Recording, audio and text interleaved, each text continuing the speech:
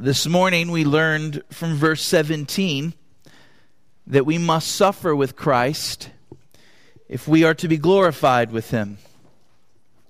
We must endure persecution. We must endure the ordinary trials of life. We especially must endure self-denial and sacrifice as we seek to be faithful to our God. And we must endure all of this as we look to Christ and depend on Christ and walk with Christ through these days of suffering. And verse 17 says that if we do this, we can be sure we are children of God and glory is ahead for us. Now, as we come to the new paragraph, we find that Paul's focus is on how we as Christians join with all of creation in waiting for that great day of glory. This is a paragraph that is full of longing. It's full of desire. It's full of yearning. When will the day come? When will this cursed world be made new? Paul's heart is full of earnest waiting as he writes, "Come, Lord Jesus," is the cry we feel as we read this paragraph.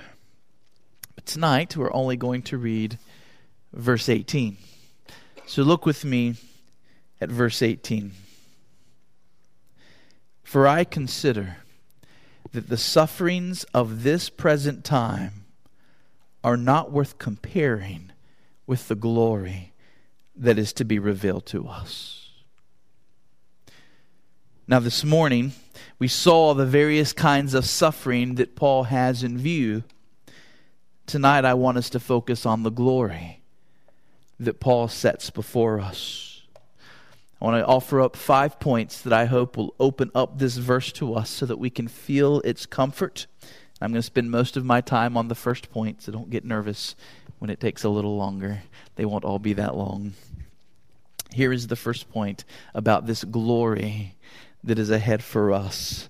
Point number 1, this glory is the glory of God. This glory is the glory of God. The prize that is set before us as we run our race of enduring and being faithful and suffering with Christ, the prize that we are going for is so much better than any gold medal in Sochi. The prize is nothing less than the glory of God Himself. All true and lasting glory that exists springs from God, as beams spring from the sun. There is no true glory that does not originate with God. God is the ocean of glory. God is the fountain of all glory. In Acts 7, verse 2, Stephen referred to God as the God of glory. Glory is an attribute of God. Or better, it is the result of all His attributes come together, united, perfect harmony, shining forth for us to see. When we speak of the glory of God that we will behold, we need to make a distinction between God's intrinsic glory and the glory that we give to God. Over and over again, the Bible tells you and me to give glory to God. But what the Bible means by that is not that we somehow make God more glorious than He already is. God is already infinite in His glory. He is intrinsically, in and of Himself, infinitely glorious. And God is not made 1 ounce more glorious by anything that we say or do. He is inherently, intrinsically, infinitely glorious. So when the Bible speaks of giving glory to God, what it really refers to there is acting in such a way that esteem for God is increased and our hearts are the hearts of others. I glorify God when I point others towards Him. I glorify God when I sing songs that remind me of His greatness and His beauty so that my heart esteems God more highly.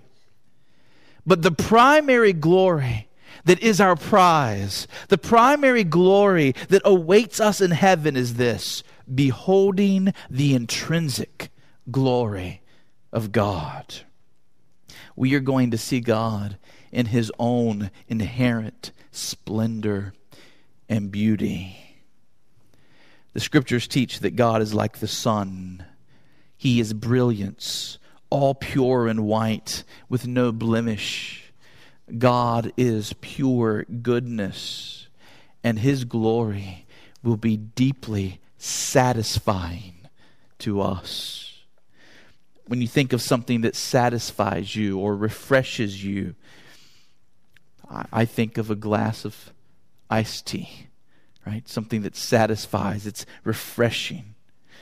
But when you behold your God and your soul drinks in that incredible sight, you will find it to be the most thrilling, satisfying, refreshing, rejuvenating gulp of anything you have ever had. And like the angels, you will have the joy of drinking in God's glory and letting it thrill your heart forever and ever, if you're a Christian. You see, our God is an ever-flowing spring of glory. God is constantly giving and yet never diminishing.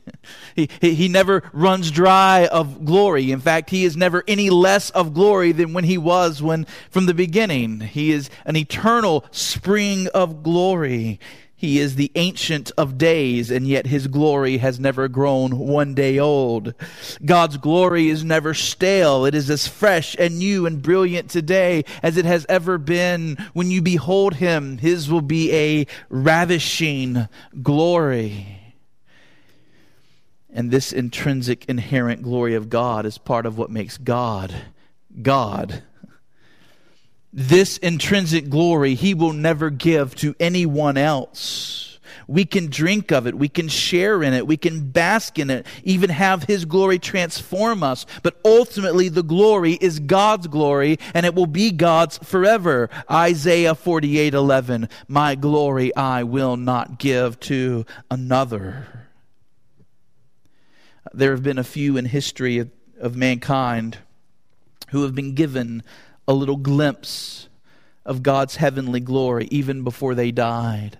While they were frail people still living in this life, they caught a glimpse of the glory of God. One great example is Revelation 4. So let me ask you to turn there for a moment. This is the prize. This is the glory Paul is speaking of in Romans 8. And I want you to learn from John, who had a little vision of God's glory.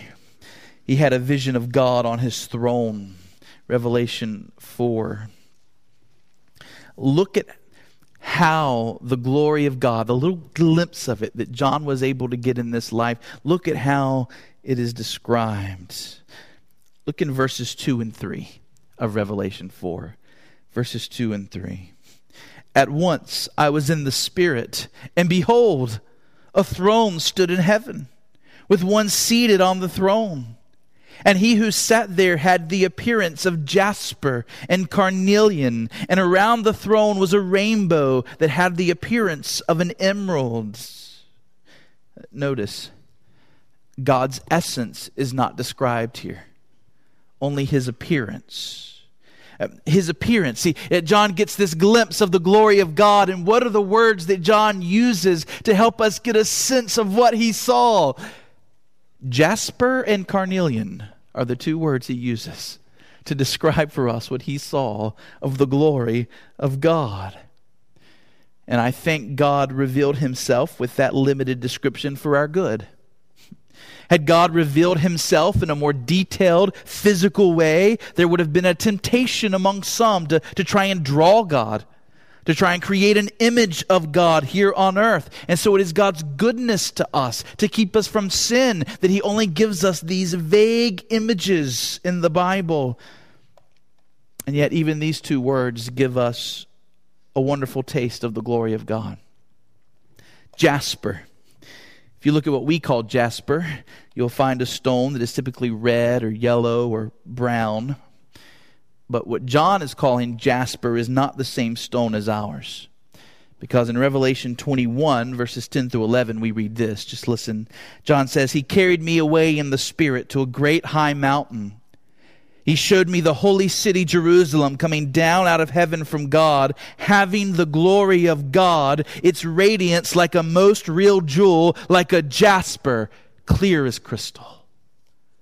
So clearly, what John is referring to by jasper is something clear as crystal. Most scholars think that he was referring to a diamond or something very similar. The most precious of stones. It is listed first both in the throne room of God and in the litany of stones that appeared in Revelation 21 describing heaven. This is the stone of brilliance, such that when light goes through it, the light is intensified and it shines off in all directions. Jasper shimmers and glistens and sparkles. And then there is carnelian. Carnelian has a deep reddish color. And like the jasper before it and the emerald rainbow that John describes around the throne of God, this is a stone in which light can shine through in reddish brilliance. The emerald rainbow that John sees surrounding God's throne is likely a rainbow, but emerald in color. And many commentators and pastors try to make all of these different stones represent something. They say, well, this is our vision of the prize ahead for us. So what must it mean that God is like a diamond? Well, they say the diamond, maybe that's God's purity. Well, the red stone, the carnelian, maybe that represents God's wrath, or maybe it represents the blood of Christ. And the green emerald rainbow, maybe that represents eternal life. Without discounting that completely, I don't think that's the point of this description of God. Rather, I think what we have here is what the psalmist wrote about. In Psalm 104, 1 and 2, bless the Lord, O my soul, O my God, you are very great. You are clothed with splendor and majesty. You cover yourself with light as a garment. You see, throughout the Scriptures, we see the glory of God presented to us as a brilliant light that shines forth. Paul says in 1 Timothy 6:16 that God dwells in unapproachable light. And this seems to be what John is seeing. He looks upon the throne of God, and what does he see? He sees brilliant light, colorful light, light as if it is being shone through precious gems. It is a light that is both beautiful and yet difficult to keep looking at because it is so radiant. This is the closest human description we can have to what it's going to be like to behold the glory of God. Listen to Ezekiel's vision. Ezekiel was another who was one of those rare people who got a taste of the glory of God before he died. He got a little taste of the prize before he had reached it. And here's how he describes it. He says, and above the expanse over their heads there was the likeness of a throne, in appearance like sapphire. And seated above the likeness of a throne was the likeness of a human appearance. And upward from what had the appearance of his waist, I saw as it were gleaming metal, like the appearance of fire enclosed all around. And downward from what had the appearance of his waist, I saw as it were the appearance of fire, and there was brightness all around him. Like the appearance of the bow that is in the cloud on the day of rain, so was the appearance of the brightness all around. Such was the appearance of the likeness of the glory of the Lord. And when I saw it, I fell on my face. Mount Hermon, what John experienced, what Ezekiel experienced, was a spectacular view. They saw something of God in his brilliant and pure glory shining forth. And this, my friends, is what we will have in even more fullness in the future. This was them trying to put into words what words cannot contain, the fullness of the glory of God being experienced. They only got it in tiny portion. We will get it full throttle. In fact, neither God in his essence nor his throne are really ever described in the Bible. What's actually described in the Bible is the glory that proceeds forth from God and his throne. But these words say enough for us to know that this sight that we will see will be overwhelming and it will be beautiful. Friends, we were created to behold the beauty of God and to love Him forever. You were created to be a worshiper. You were created to see and to savor and then to praise. And that is what we will do. This is the beatific vision. We will see God as He is, and we will be enthralled, and we will worship. So what is this glory that Paul was talking about in Romans 8:18? It is the glory of God, because all glory is God's glory, and He is the pinnacle of glory. Second point. The glory of God will be revealed to us in Christ. The glory of God will be revealed to us in Christ.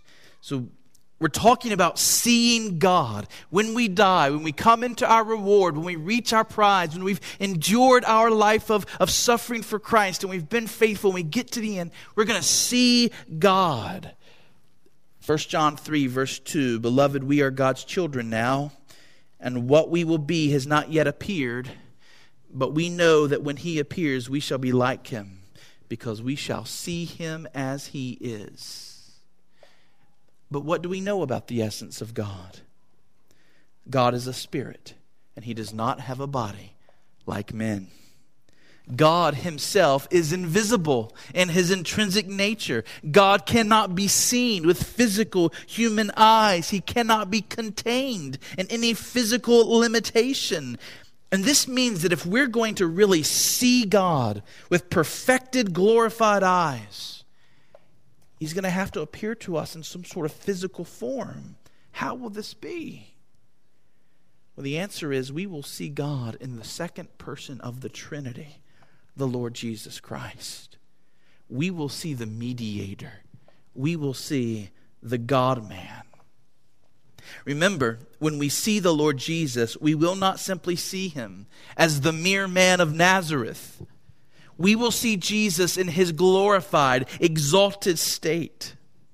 Peter, James, and John got a glimpse of this at the transfiguration. It was only a tiny glimpse. Matthew says He was transfigured before them, and His face shone like the sun, and His clothes became white as light. You guys studied this in Sunday school, didn't you, Benjamin? Benjamin was telling me this was their Sunday school lesson this morning. The transfiguration. Folks, we will see the glory of God when we reach heaven in Christ. Hebrews 1 verse 3, He is the radiance of the glory of God. Hebrews 2:9, we see Him who for a little while was made lower than the angels, namely Jesus, now crowned with glory and with honor. Our Savior is now exalted and radiant. Titus 2 verse 13 says that Christians are those waiting for our blessed hope. What is our blessed hope?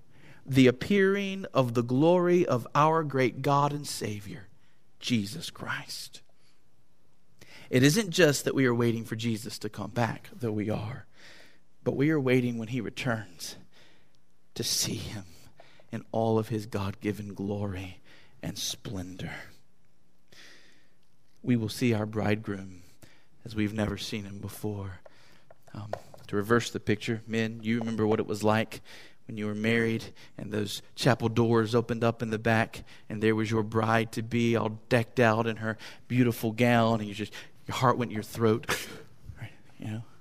Well, we will behold our bridegroom in his splendor and glory, and it will be amazing. Point number 3. This glory will not only be revealed to us, but in us. Let me see it again. This glory will not only be revealed to us, but in us. You see, everything I've said so far is true. The glory is God's glory alone, and we're going to behold it. But it is equally true that there's going to be a sense in which we share in God's glory, and that God's glory is going to be in us as His children. Everybody look at Romans 8, verse 18 again. I want you to look at it with me. For I consider that the sufferings of this present time are not worth comparing with the glory that is to be revealed to us. It could just as equally be translated in us. With the glory that is to be revealed in us. And actually, a number of Bible translations do translate the verse that way. The glory to be revealed in us. Now, there's a couple of reasons why that's a good translation. So is to us. Both are good translations. But there's a couple of reasons why revealed in us is a good translation. First, Paul has just been talking about our adoption and the fact that we are sons and daughters of God. Well, children take on the characteristics of their parents. We have been born again by God's seed, by the Word of God. And now His character is being developed in us. All goodness comes from God and is properly His, but He is allowing us to share in His goodness, to share in His holiness, like Father, like sons. Moses sang about God being glorious in holiness, and on the last day, His children will be glorious in holiness. Then not only that, but the context of our verse has been about fighting the good fight against sin and disobedience to God. We are to put to death the deeds of the body. The Christian life in this world is a life of fighting sin within us. And every Christian present knows the suffering of having to fight sin that keeps rearing up its ugly head in our hearts day after day. We keep messing up in our relationship to God and our relationship to others and in our callings because of our sin. And sometimes we feel beat down and sometimes we feel frustrated and strained. And we are told that there is coming a day when the glory of God is going to be revealed in us. I think that means there's going to be a day when you're going to experience the joy of the glory of God's holiness revealed in you. A day of perfection. A day when all of your sufferings will seem like nothing compared to the glory of God that you are not only beholding, but that it is actually in you. Thomas Watson said that in heaven, we will be like sponges before sweet wine. The sponge soaks in the wine until the sponge itself becomes sweet. So also we will behold the sweet glory of God. And as we are beholding His glory, we ourselves are becoming glorious. God's glory Himself, it will not be diminished one iota. But we will be filled and we too will shine with brilliance. Did you hear me? We too are going to shine with brilliance. The same language used of the glory of God, bright, radiant light, is used of Christians in heaven. Here's a passage maybe you haven't heard in a while. It's from Daniel 12, verses 1 through 3. And it's God revealing to Daniel what is going to happen in the last days. Listen to what God says to Daniel about the last days. He says, "At that time shall arise Michael, the great prince, who has charge of your people. And there shall be a time of trouble, such as there has never been since there was a nation till that time. But at that time your people shall be delivered, everyone whose name shall be found written in the book. And many of those who sleep in the dust of the earth shall awake, some to everlasting life, and some to shame and everlasting contempt. And those who are wise shall shine like the brightness of the sky above, and those who turn many to righteousness like the stars forever and ever." This passage speaks of the end times, of the coming of Christ, of the resurrection of the dead, either to eternal life or to judgment. And then it says those who are counted wise, God's people, they will shine like the brightness of the sky above. They will shine like the stars forever and ever. Jesus said it, Matthew 13, verse 43. "Then the righteous will shine like the sun in the kingdom of their Father." So not only will the glory of God be revealed to us, but it will be revealed in us, and we will shine with God forever and ever. Now that's mysterious, and I hesitate to say any more, but the Bible does teach that. Number 4, the enjoyment of this glory is the highest enjoyment a person can know. The enjoyment of this glory is the highest enjoyment a person can know. God is the summum bonum, the highest good. And because God is the highest good, the enjoyment of Him is the highest and best enjoyment possible. What would you set next to the glory of God? What could be more satisfying and delicious to your soul? What could be more thrilling to you? You say, Justin, maybe watching the sun rise over the Grand Canyon.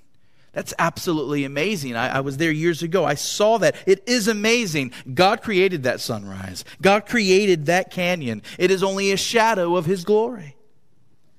You say, Justin, sensual pleasures can be deeply satisfying. There is the glory of a Thanksgiving feast with turkey and dressing and cranberry sauce and all your favorite casseroles and pies. There is the glory of the marriage bed and the intimacy that can be shared there. But dear friends, even these sensual pleasures were created by God, and none of them would exist apart from Him. They are His idea, and they are drops in the bucket, only tiny tastes of His astounding glory. You say there is the glory of a mother's deep love for her children and her warm embrace of them. But friends, how much better to be children of God and to be held by your loving Father and to behold His glory and to live forever in His warm embrace. You see, there is nothing we can put next to the glory of God as being better or even close. There is nothing more satisfying. Thomas Watson says again, who would weigh a feather against a mountain of gold? God excels all things more infinitely than the sun, the light of a slim candle. There's the brilliance of the sun that we can't look at from where we are. Right? We look at it for a moment, we have to turn our eyes away. Imagine being close to the sun. You can't. You'd burn up. It's so bright. It's so hot. And then imagine a little birthday candle. Right? And Watson says the glories of this world, the best enjoyment you've ever had, birthday candle. Glory of God, the sun. It is the highest enjoyment we can ever know. The glory of God is infinite. You are finite. The glory of God transcends all bounds, but you are a physical being. And this means that even in eternity, you won't be able to behold all of the glory of God. Even in eternity, you won't be able to contain it all and to take it all in. You'll only be able to experience the glory of God a bit at a time. And you'll experience more and more of God's glory as He gives you capacity. By the way, sin dulls your capacity for enjoyment. You cannot enjoy God like you will in heaven. Your sinfulness has dulled your ability. But in that world, you will be sinless. You aren't capable today of experiencing the kind of joy you will know on that day. Mount Hermon, let us not be foolish. Let us not be like the seed that fell among the thorns. Let us not lose this prize of the glory of God because we got distracted with the stuff of this world. Enjoy what is right for you to enjoy in this life. But let nothing keep you from running your race, being faithful to your Christ, and entering glory as a child of God. Don't lose the eternal for the things that are passing. Don't trade the prize of God's glory for the trinkets here on earth. Whatever else you do, whatever else it costs you, be faithful. Humble yourself. Trust and obey your God. Number 5, final point. The sufferings we endure as we seek to be faithful to God are not worth comparing with this glory ahead. Now that's the point of the verse. Take this glory of God that is ahead of you. Take your sufferings that you are experiencing today and put them side by side. And what do you find? How are we to view our own sufferings? How are you to measure the weight of your own frustration and pains and struggles? God says, here is how you are to weigh your suffering. You are to put all of your pain and all of your sorrow and all of your struggle and all of your heartache that you have known in this life, and you're to put it on this side of the scale. And you know what? Your sorrows are heavy. Your struggles as you seek to follow Christ, they weigh a lot. They immediately bring the scale down. And then on the other side, you put the glory that lies ahead for you. On the other side, you place the glory of God. On the other side, you place the prize that awaits you. And immediately when you place the glory of God on this side of the scale, your sorrows are lifted up as though they were as light as a feather, as if they were nothing. Now, I am not trying to make light of anyone's pain or anyone's sorrow when I say that they're like nothing.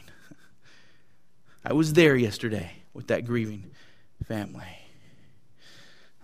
7 years ago today, Crystal and I were in Northampton County, putting our little boy in the ground. I know that many of you in this room have suffered in ways deeper than I can understand. I do know the disappointment of losing battles with sin. I do know the stress caused by a conscience demanding to do the right thing when the right thing is going to hurt, and it's going to hurt a lot. But God has the eternal perspective in view, and He is inviting us to join Him in seeing our sorrows with that eternal perspective. This life is a vapor. It is here today, and it is gone the next. And that means your sufferings are a vapor, and your prize is forever. In the long run, it will have all been far more than worth it. Are you struggling to obey God because the consequences are going to be painful? It is worth it. Are you hurting because your battle with sin is hard? Christian, the prize will be worth it. Are the hurts of this world, the sickness in your body, the attacks of others, is it weighing you down? Well, then let this verse lift up your head and give you strength. Let this verse be God's nourishment to encourage you and to keep you faithful and to keep you going. For I consider that the sufferings of this present time are not worth comparing with the glory that is to be revealed to us. God, give us hearts to believe this verse, and we will be a transformed people. Let's pray.